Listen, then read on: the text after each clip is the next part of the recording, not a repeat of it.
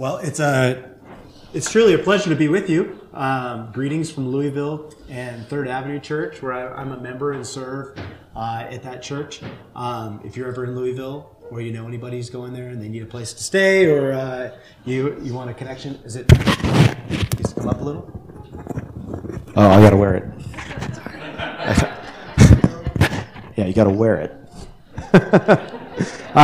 it. Greetings from Louisville. And it is a pleasure to be with you.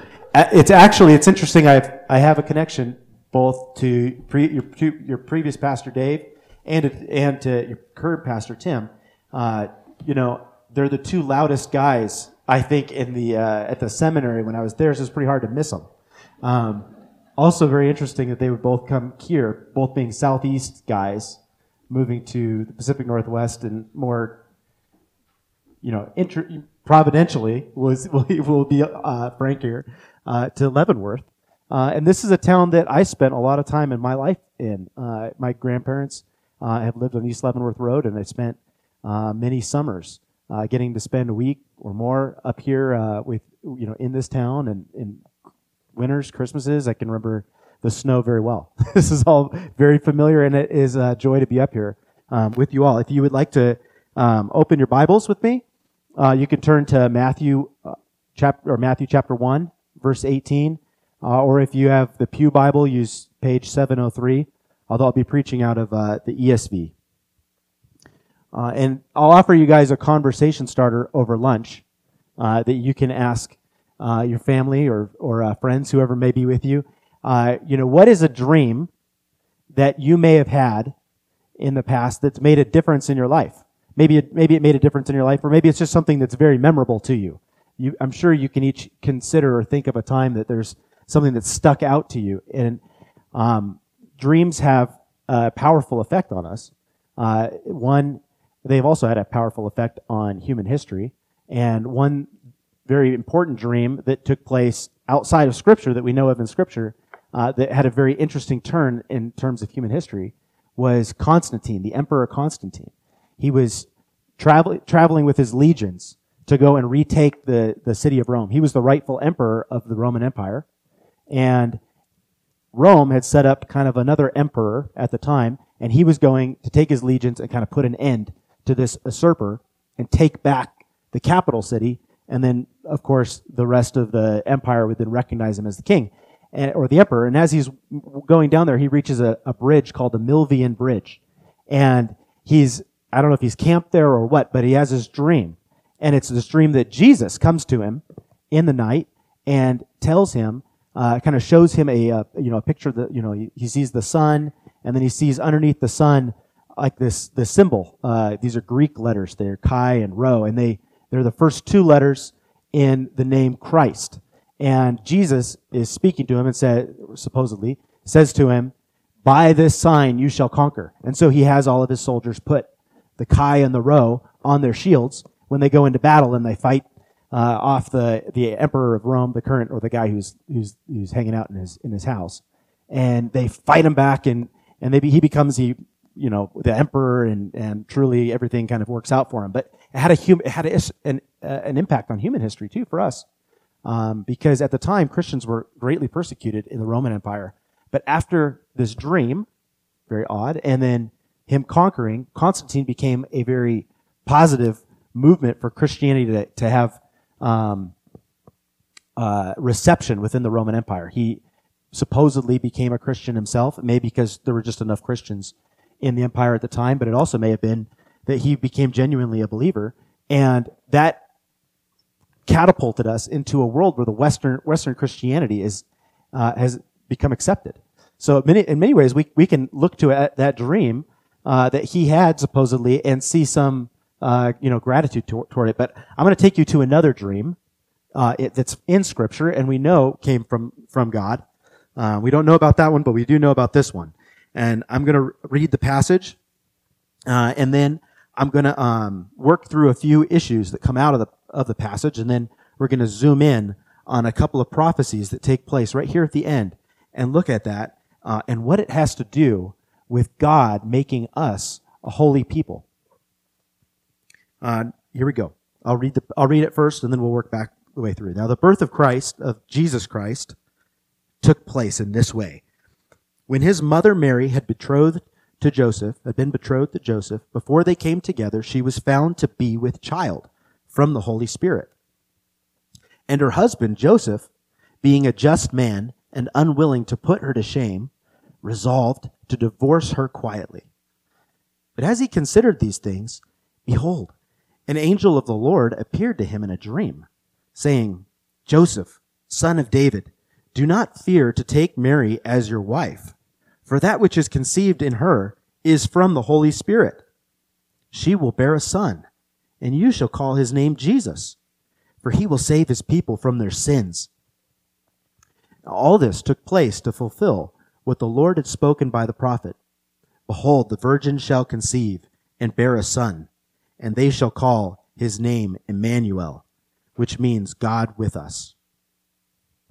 When Joseph woke from sleep, he did as the angel of the Lord commanded him. He took his wife, but knew her not until she had given birth to a son, and he called his name Jesus.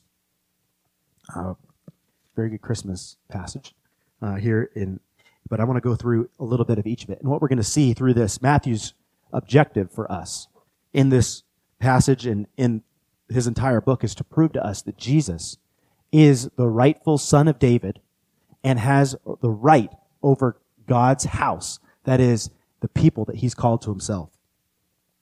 We'll start here. The birth of Jesus Christ took place in this way.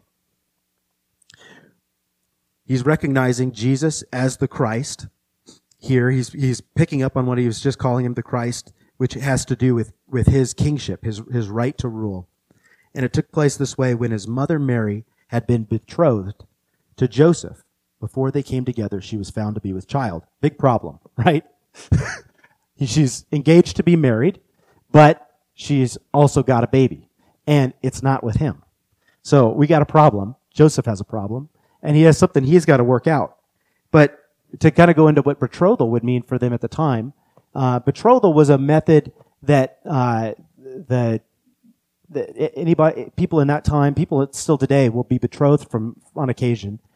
In the East, it's more common, not very common here at all. We all know that. But betrothal would work like this, or one of two ways. One of them would be this one way where the woman, you'd be concerned about this woman, and be concerned that if anything happened to her husband, he should die, or should be divorced, or something should happen along the way, she would be left destitute, as a widow, and maybe have to move back in with her father, or her father's house. And it's questionable whether or not she would ever get a chance to remarry after becoming a widow. So in a betrothal situation, one thing you would think about was, how much money can the guy put up for the woman? And he would take the sum of cash, which we might now, have to save up for a ring. They would be saving up for the betrothal, and he would pay that amount to her father, and that money would be kept in escrow. So the money would be taken, it could be invested to earn interest for the father at the time, but he wasn't allowed to touch the money. So he would take this money, it was an insurance policy, essentially, so that if anything ever happened to her, he could draw off of that to support her once she moved back in with him.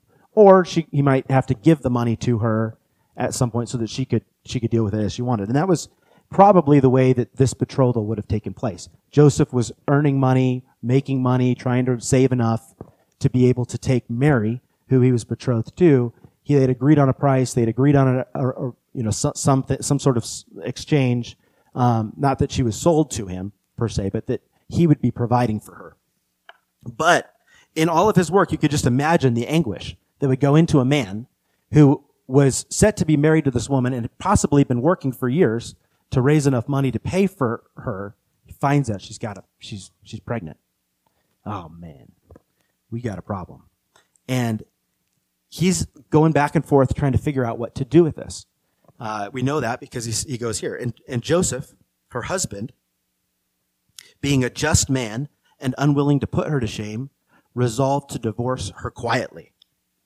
So he could have made a big to-do about this, kind of casting her off, looking for someone else, but he decides he's going to do something for her quietly. She has a problem too, doesn't she? If you're supposedly betrothed to a man and now you're found to have a baby, you would have a problem also. So her problem was, that no one now would want her at all. And so you've got Joseph trying to think through, now what do I do in order to help her? I really think that's what we're seeing here in terms of the concern that he has. He has a concern for her. How is she going to be taken care of? She can't live with me because it's not my child, but I don't want to throw her and cast her out because then she's going to be destitute and so will her family. And so he, being a just man, is trying to figure out what to do, but he resolves to do it quietly. Maybe he decides that he's going to give the betrothal money to her father anyway. I don't know. In order to keep it quiet, to let things kind of pass away, he's got something in mind, and he's been questioning it and struggling with it. And I think we end up in places like that too. We have decisions, hard decisions that we have to make through our lifetimes. Decisions where we don't always know what's the best thing to do or what's the best way to do it, but we try and come up with the best decision that we can. And I think Joseph in this case is doing that. In many cases, you've probably been in a similar situation. You've had to think of of some way to resolve a problem. Now, having resolved that problem or having come to that resolution, you're able to make the decision and move on in life without God coming back and questioning you like he does in this case. So Joseph makes a great decision, I think. Doesn't that sound like a difficult decision to make? I mean, I'm going to give her some money. I mean, I'm just assuming this is the way it's going, but I'll give her some money. She'll be taken care of, and now I'll move on in my life, and she'll be able to move on in her life. Very, very generous. And yet God says no. And he says here, but as he considered these things, so he's kind of made his decision because it says he's resolved, but this is still like in the process of him making the decision. He goes to sleep. Maybe he shouldn't have, but maybe he should have. An angel of the Lord appeared to him in a dream. We don't often have angels appear to us in dreams, but this wouldn't be the first time in Scripture that an angel would come and appear in a dream. And to this day, some people still see angels apparently, or Christ coming to them in a dream. It's very common in the Middle East for Christians not to come to Christ until they've had a dream. Not that they have to have the dream to come to Christ, but it happens very frequently that someone will come to them in this dream and say, you need to meet so-and-so. You should go and meet my friend. I have a friend who's a missionary who would say that happened frequently. He would have this person come to him and say, I had a dream, and in that dream, I was told to come and talk to you about Jesus Christ. Will you tell me something about him? And having had that dream, it preps them to receive, and then the person gets a chance. My friend in this case had a chance on many occasions to then share Christ with them and see them come to God. It's interesting that would happen. Now, the angel never. Or if it's an angel, or if it's Jesus, whatever the vision was that the person had, it's never that person who says, you should believe in Jesus and then leaves them alone. No, they always say, you should go and talk to someone. You should talk to this person about Jesus, which that person would then do, and then they would learn about him. But even in the dream, very rarely, if you've heard of these things, people don't get saved or start their new religion out of a dream. Instead, it's the dream that points the person back to Scripture. Points the person to someone who knows Scripture, who can tell them about Jesus. Because when we follow Jesus, we don't want to follow our dreams or visions. We want to follow God the way he's revealed himself through Scripture. And he has revealed himself here, and we can learn, and we learn from each other. So be aware that God must use a person, and he must use his Bible. He won't use a dream only.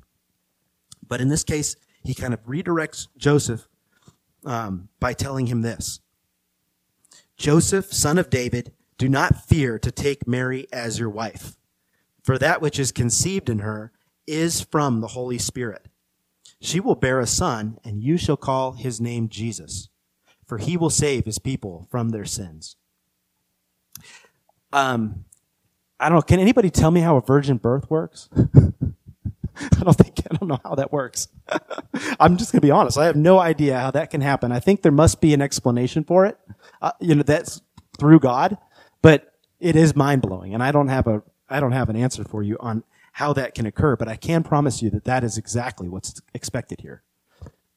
There's some question. You might meet people from time to time. I used to work at a Starbucks, and there was a lady who would come in, and she would have these different things she wanted to tell me. And one of them was that you need to understand that the virgin birth, you don't need to believe in a virgin birth. She truly wasn't a virgin. And the way the words write here are actually something like this. It says, she would be a young man. So it'd say, or a young woman. So behold, the young woman shall conceive and bear a son. Not virgin. That's just kind of like an archaic term that they would have used for an unmarried woman. But there is no question that this is a virgin birth, and or that she was a virgin, or that the Scripture is telling us that she's a virgin. And we know that not only through this passage here in Matthew, but we also know in Luke. And I think it's worth just pointing it out, because this is a very odd part of what it means to be a Christian, that we would believe in a virgin birth. But if an angel is coming to tell him to take her as his wife and not be afraid, and that the child was conceived by the Holy Spirit, I mean, right there, we know that this isn't just a young woman, an unmarried woman who may still have had a baby by natural methods. This is a virgin. And again, in Luke, you'll see that she says to the angel, when the angel comes to her, she'll say, how is this possible that I could be with child? Because I've never known a man. And when she says that, she means she has never, there's no way. It's impossible. So we know that she truly is. And I think at times like this, I really don't know how it can happen. I think for some people it can be a stumbling block to think that we believe in this. But God can work in mysterious ways that we don't understand, have not yet figured out, and will someday we might understand. But these things, we on one hand can look at them and say, Lord, I don't know how that's true. And if this is a trouble for you, you can stop and say, Lord, I don't know how it's possible. But God, I trust you, and I'm gonna let you kind of speak to me. And we work our way through it. But it speaks to God's ability to transcend what is normal for us and natural for us, to make possible the miraculous. And we often in our lives need miracles, and we need our God to be a miraculous God, someone who can change the normal, ordinary way of life and promise us hope and future. The fact that we believe that we can be raised from the dead, is a factor in this whole equation. We have to have a belief in a miraculous God who can do miracles. We'll continue on here. She says, she'll bear a son, and you shall call his name Jesus, for he will save his people from their sins. And now we're getting into prophecy. And I say we're getting into prophecy because he uses two names. Matthew uses two names. One is Jesus, and one is Emmanuel, to describe the name that Jesus would have. But he says his name is going to be Jesus, which we're going to go into here in a second. I think it's very important for us to go through what it means for Jesus, for his name to be Jesus. But he says you'll call his name Jesus, and he's going to save his people from their sins. This is a long-awaited person who can save the Israelites from their sins. These guys have got a history, like we have a history, right? They have a history, and they need someone to save them from their sins. And it took place to fulfill what the Lord had spoken by the prophet. Behold, the virgin shall conceive and bear a son, and they shall call his name Emmanuel, which means God with us. I'm going to come back to that one because this is where we're going to really get into, I think, for the next maybe 5-10 minutes. So when Joseph awoke from his sleep, he did as the angel of the Lord commanded him. He took his wife, but knew her not until she had given birth to a son, and he called his name Jesus. Simple obedience. I think that's what you get in verses 24 and 25. Once we know what God's commanding us to do, if we've laid out the fleece, if God has made it clear to us which direction we should go, let's not hesitate. Let's be people who, knowing what God wants us to do, let's do it without wasting any more time because we don't have to. We don't need to deliberate and roll it over and over and question whether or not it was right. Let's see what God's telling us to do and then do it. I'm going to jump back to this passage. Behold, the virgin shall conceive and bear a son. I think this is important. This is a passage. It's citing a prophecy and it's the first prophetic fulfillment that Jesus makes in his lifetime that's explicit in the New Testament.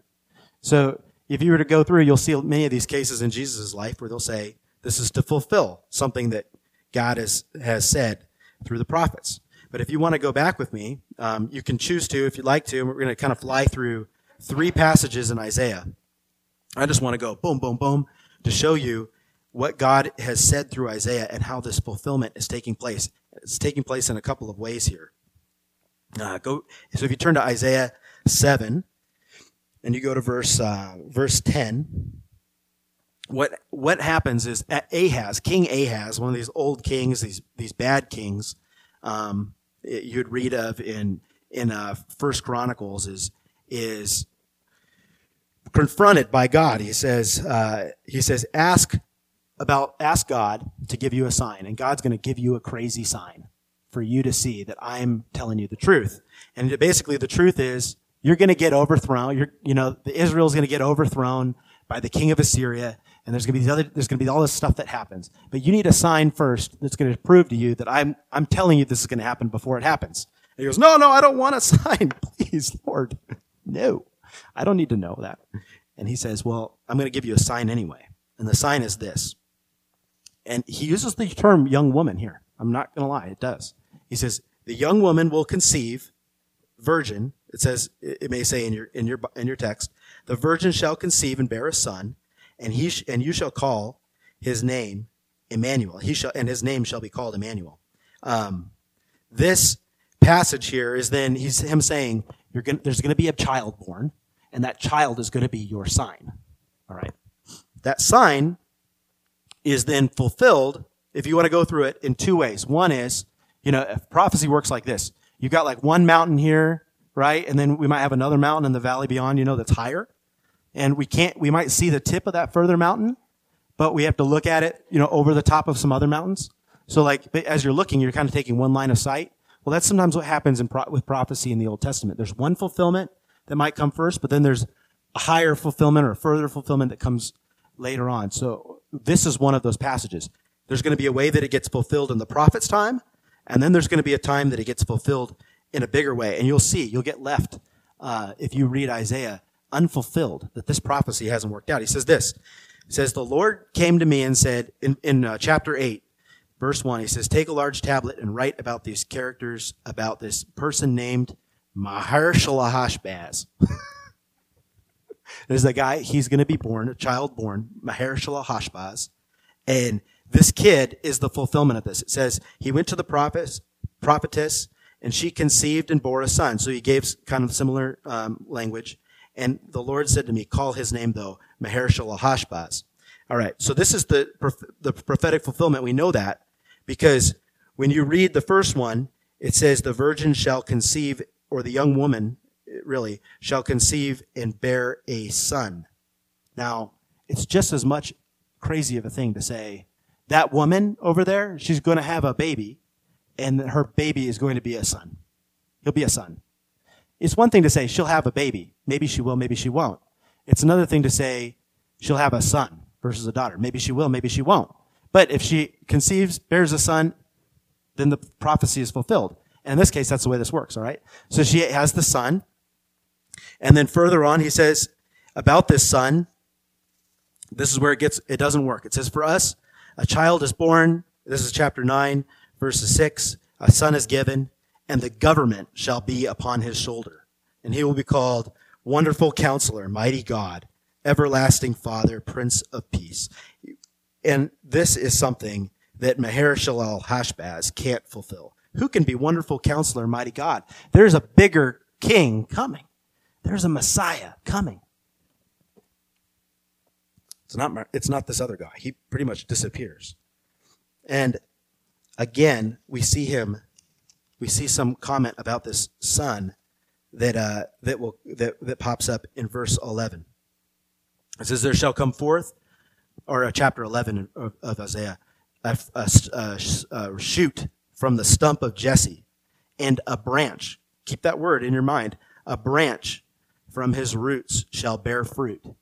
Some branch is coming. Someone from the line of David, out of Jesse, will bear fruit, and the Spirit of the Lord shall rest upon him, the Spirit of wisdom and understanding. And then further, his delight shall be in the fear of the Lord. And this branch is left as being the one that we're looking forward to, some fulfillment that David will finally bear fruit with this coming son who will make everything right. Now we go back to Matthew. He says his name will be called Emmanuel, God with us. But to stop for a second, there's another crazy thing Matthew's wanting us to see. He says his name is Jesus, and that's the name we know him by. Jesus is the name Joshua. In Hebrew, it would be Joshua, Yeshua. And then if you change the letters and you make it Greek, it says Jesus, which we call Jesus. So Joshua is the way that the Hebrews would have conceived of his name. His name shall be called essentially Joshua. And if you were to read the Septuagint, Joshua's in the Old Testament would be Jesus, if you read it in Greek. So you know he's talking about pulling, right here, he's pulling the name Joshua in a very interesting way. There's two Joshuas that come to kind of pop up that we need to be aware of. God does crazy things with the scripture, and it's just worth kind of seeing what he's doing here. He wants us to look at two Joshuas. There's one Joshua in your mind, I think, the conqueror, and then there's a second Joshua in the book of Zechariah that has to do with this whole mess. And that is in Zechariah 3, there's this guy, he's the high priest, and his name is Joshua, and he's standing in front of God in a dream that Zechariah is having, and next to him is Satan, and Satan is calling this guy out and saying, Joshua the high priest is dirty, he's filthy, he has no reason whatsoever to be in your presence. And God responds to him and says, get away, Satan, basically. This man, take off his filthy garments and give him white garments. Give him pure vestments. And he said, let them put a clean turban on his head. So they clean this guy up, and he becomes the one who stands in front of God on behalf of the people. And he goes further. He says here in verse 8. So if you're in Zechariah, if you decided to turn there and go along with me, I'll just read it. Hear now, O Joshua the high priest, you and your friends who sit before you, for they are men who are a sign. Behold, I will bring my servant the branch. Remember we had that word before? The branch. The branch is that stump of Jesse. Behold, on the stone that I have set before Joshua, on a single stone with 7 eyes, I will engrave its inscription, declares the Lord of hosts. I will remove the iniquity of this land in a single day. Where he promises to use this Joshua to remove the sins of Israel in a day. Not that Joshua, further Joshua, the son, Jesus. And that is the one who will save his people from their sins. One last crazy combo, then I'm going to go into just talking about what this means for us. What we can do with this. But this is a part of the way that Matthew wants us to conceive of Jesus. He uses another Joshua. He wants another Joshua to come to your mind. Do you remember Joshua gets commanded to take the whole army of Israel and go and essentially wipe out the inhabitants of Israel and make a way for them to have a hope in the future? I mean, he has a big job, and it's a scary job. Not a job I would want, to take a group of people and have to lead them, a bunch of complainers, to go and take apart this world, or take apart this area, this land. But he says, be strong and courageous. Do you remember this? Be strong and courageous. For I will be with you. He tells Joshua that God himself will be with you. Have I not commanded you? Be strong and courageous. Do not be frightened and do not be dismayed. For the Lord your God is with you wherever you go. Joshua, with you. Emmanuel, God with us. You see? It's kind of like, why, Matthew, did you have to give us all that? You could, you just said it. But he's showing you how the whole arc of Israel's history, the whole arc of human history in some ways, has come down to bear in this child who would be born from a virgin, Jesus, God with us. He was the one projected from the beginning of humanity, or from the beginning of time, to be the one who would turn back the tide of our sin.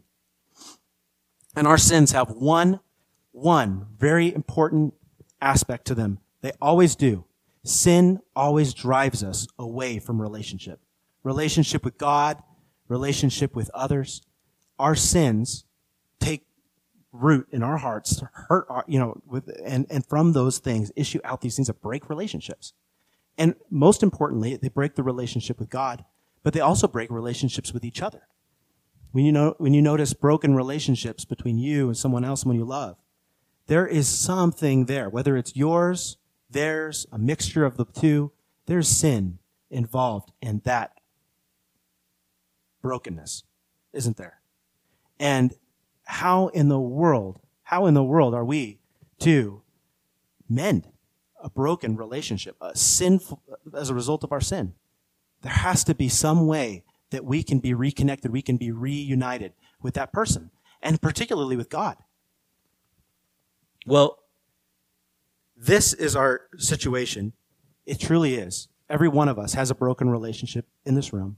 Every one of us has broken some way with God and has wandered away at one point in their life, or maybe still are. And we need to be restored in our relationship. We need God's presence. And how is that going to work? We need someone to be with us, God with us. To be saved from our sins isn't enough. I'm not going to lie, guys. To just be saved from your sin only, just the fact that I've broken your commandments, isn't enough. Consider the man who went to Washington, D.C., signed in on the piece of paper saying he wants to go tour the White House or whatever, walks into the White House, walks around, sees an arrow that points Oval Office that way, and he walks over to the Oval Office and knocks on the door. Who comes up to greet him? Is it the president? No, it's a Secret Serviceman. And he says, What are you doing? You are supposed to be over there. And this guy says, No, I have every right. I have every right to go and be here. And he goes, well, what right do you have? Well, I've never cheated on my taxes, and I always pay my registration fee for my car, and I would never drive without a headlight out. Right? That doesn't work, right? He's going to say, very good. I'm glad. Go away. Right? And yet we sometimes think, don't we? If you are holy, if you, in the sense that I have never sinned or I don't sin, then I have a right to go before God, or somebody would have a right to go before God. But that's bogus, isn't it? I mean, you're talking about the creator of the entire world. You've never screwed up once in your life. Doesn't matter. You don't have a right. If you are out of a relationship with God, just doing the right things doesn't earn you a chance to go and be before him. It can't. We could never do enough. We can never be good enough to earn a place with God. We have to have a relationship with him. We have to know him, and he has to know us. So how in the world is that possible?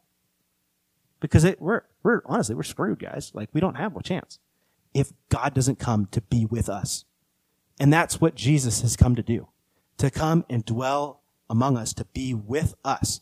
And by doing that, he's taking the holy of holies that exists away from us, that we never have a right to go to. We don't have any chance to go there. And he brings it into our presence. He sends his Holy Spirit. He brings his Holy Spirit into your life, into your heart, to be present with you, to give you the access and the right to God. He sends his Holy Spirit then, but he also had to come as a man to live among us, to be present with us, to restore the relationship. We went to war with God, and God surrendered himself. That is Jesus come to live and be a flesh and live among us. And this holiness, I don't even know how much time I've got. I'm done, right? Just keep going, all right? This holy God who's come to live among us has given us a chance to have life with him. And there are many things that we need to consider in terms of what does this, how do we live now in light of the fact that we have this God? I think one thing that jumps out to me is that our futures are very uncertain. We live, and our loved ones' lives are very uncertain. We don't know what all is going to happen, and we have right to be legitimately afraid of the future, of what can or would happen to us. And Joseph, in this passage, as we were reading through here, should have been terrified about what could happen if he was to follow God. But if you look to his past, and if you go to this genealogy that happens before him, and all of these nutcases that are in his family tree, you realize that God has a way of working out providentially the ins and outs of your life to do something more spectacular than you could ever imagine. Those of us who are willing to follow him and accept what he's doing will also find that he's providentially involved in every aspect of our lives. Not one thing is there a chance that occurs that could happen in your life, that could happen in my life. If God has worked all of human history out this way, he has at least done this. He's proven that through the most unlikely of circumstances, he can make something out of nothing, something beautiful out of what we consider to be a mess. And I think that you all probably have certain things that you don't know how they're going to turn out. Your lives, you've invested your lives into something. You've spent time with people. You've built relationships. Those relationships are broken.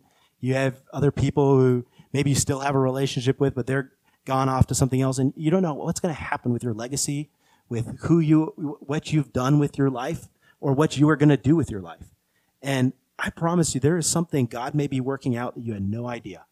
You think about these people in Israel's past, and in David's past, and I mean, you've got some names here. You've got Ruth, who we know came off as she wasn't a prostitute, but she kind of seemed like it to some people. Rahab, who was a prostitute. And I could probably go through a few people whose names are pretty bad in this Old Testament. God worked something out through them, and he was present in their life. Is he present in your life? God will work out the circumstances, your legacy. He will make it abide. He will make it last. We work so hard to try and establish ourselves, but God will establish you, and he will establish your history. And what are some things, though, that you could be exerting yourself in prayer for? If you can't control all that, can you at least control your heart to go to God in prayer and ask him for help, ask him for direction, ask him to make your legacy stand, to make the conversations that you have last? What is something you can exert yourself in doing? Just one word of encouragement, one word that you might be able to put out there where God might come and use that word to speak to somebody's life. You go back to even this idea of this dreams, that God uses dreams in order to fully come to bear in sending someone to ask someone about Jesus, right? He sends an angel to, through a dream, go in and meet this person. He'll tell you about Jesus. Well, there are ways, maybe not through a dream, but maybe through something you write down to someone. Maybe a Christmas card that you write this Christmas season. Maybe it's a phone call you have, or a conversation, just one short conversation or a long conversation that you need to have with someone that results in bearing fruit down the line. It could be years and years, 100 years before maybe God uses that to its fullest extent. But let's allow God to do that kind of thing. And then also to kind of speak to this is holiness doesn't come from inside yourself, and recognize that. Holiness doesn't come from what you do or how you choose to carry it out. God begins a work in you and he carries it to completion. But that isn't just in view of do you do what's right or do what's wrong. It's a question of where do you abide and who do you spend your time with? Like, who are you with? Are you with God? Do you want to be with God?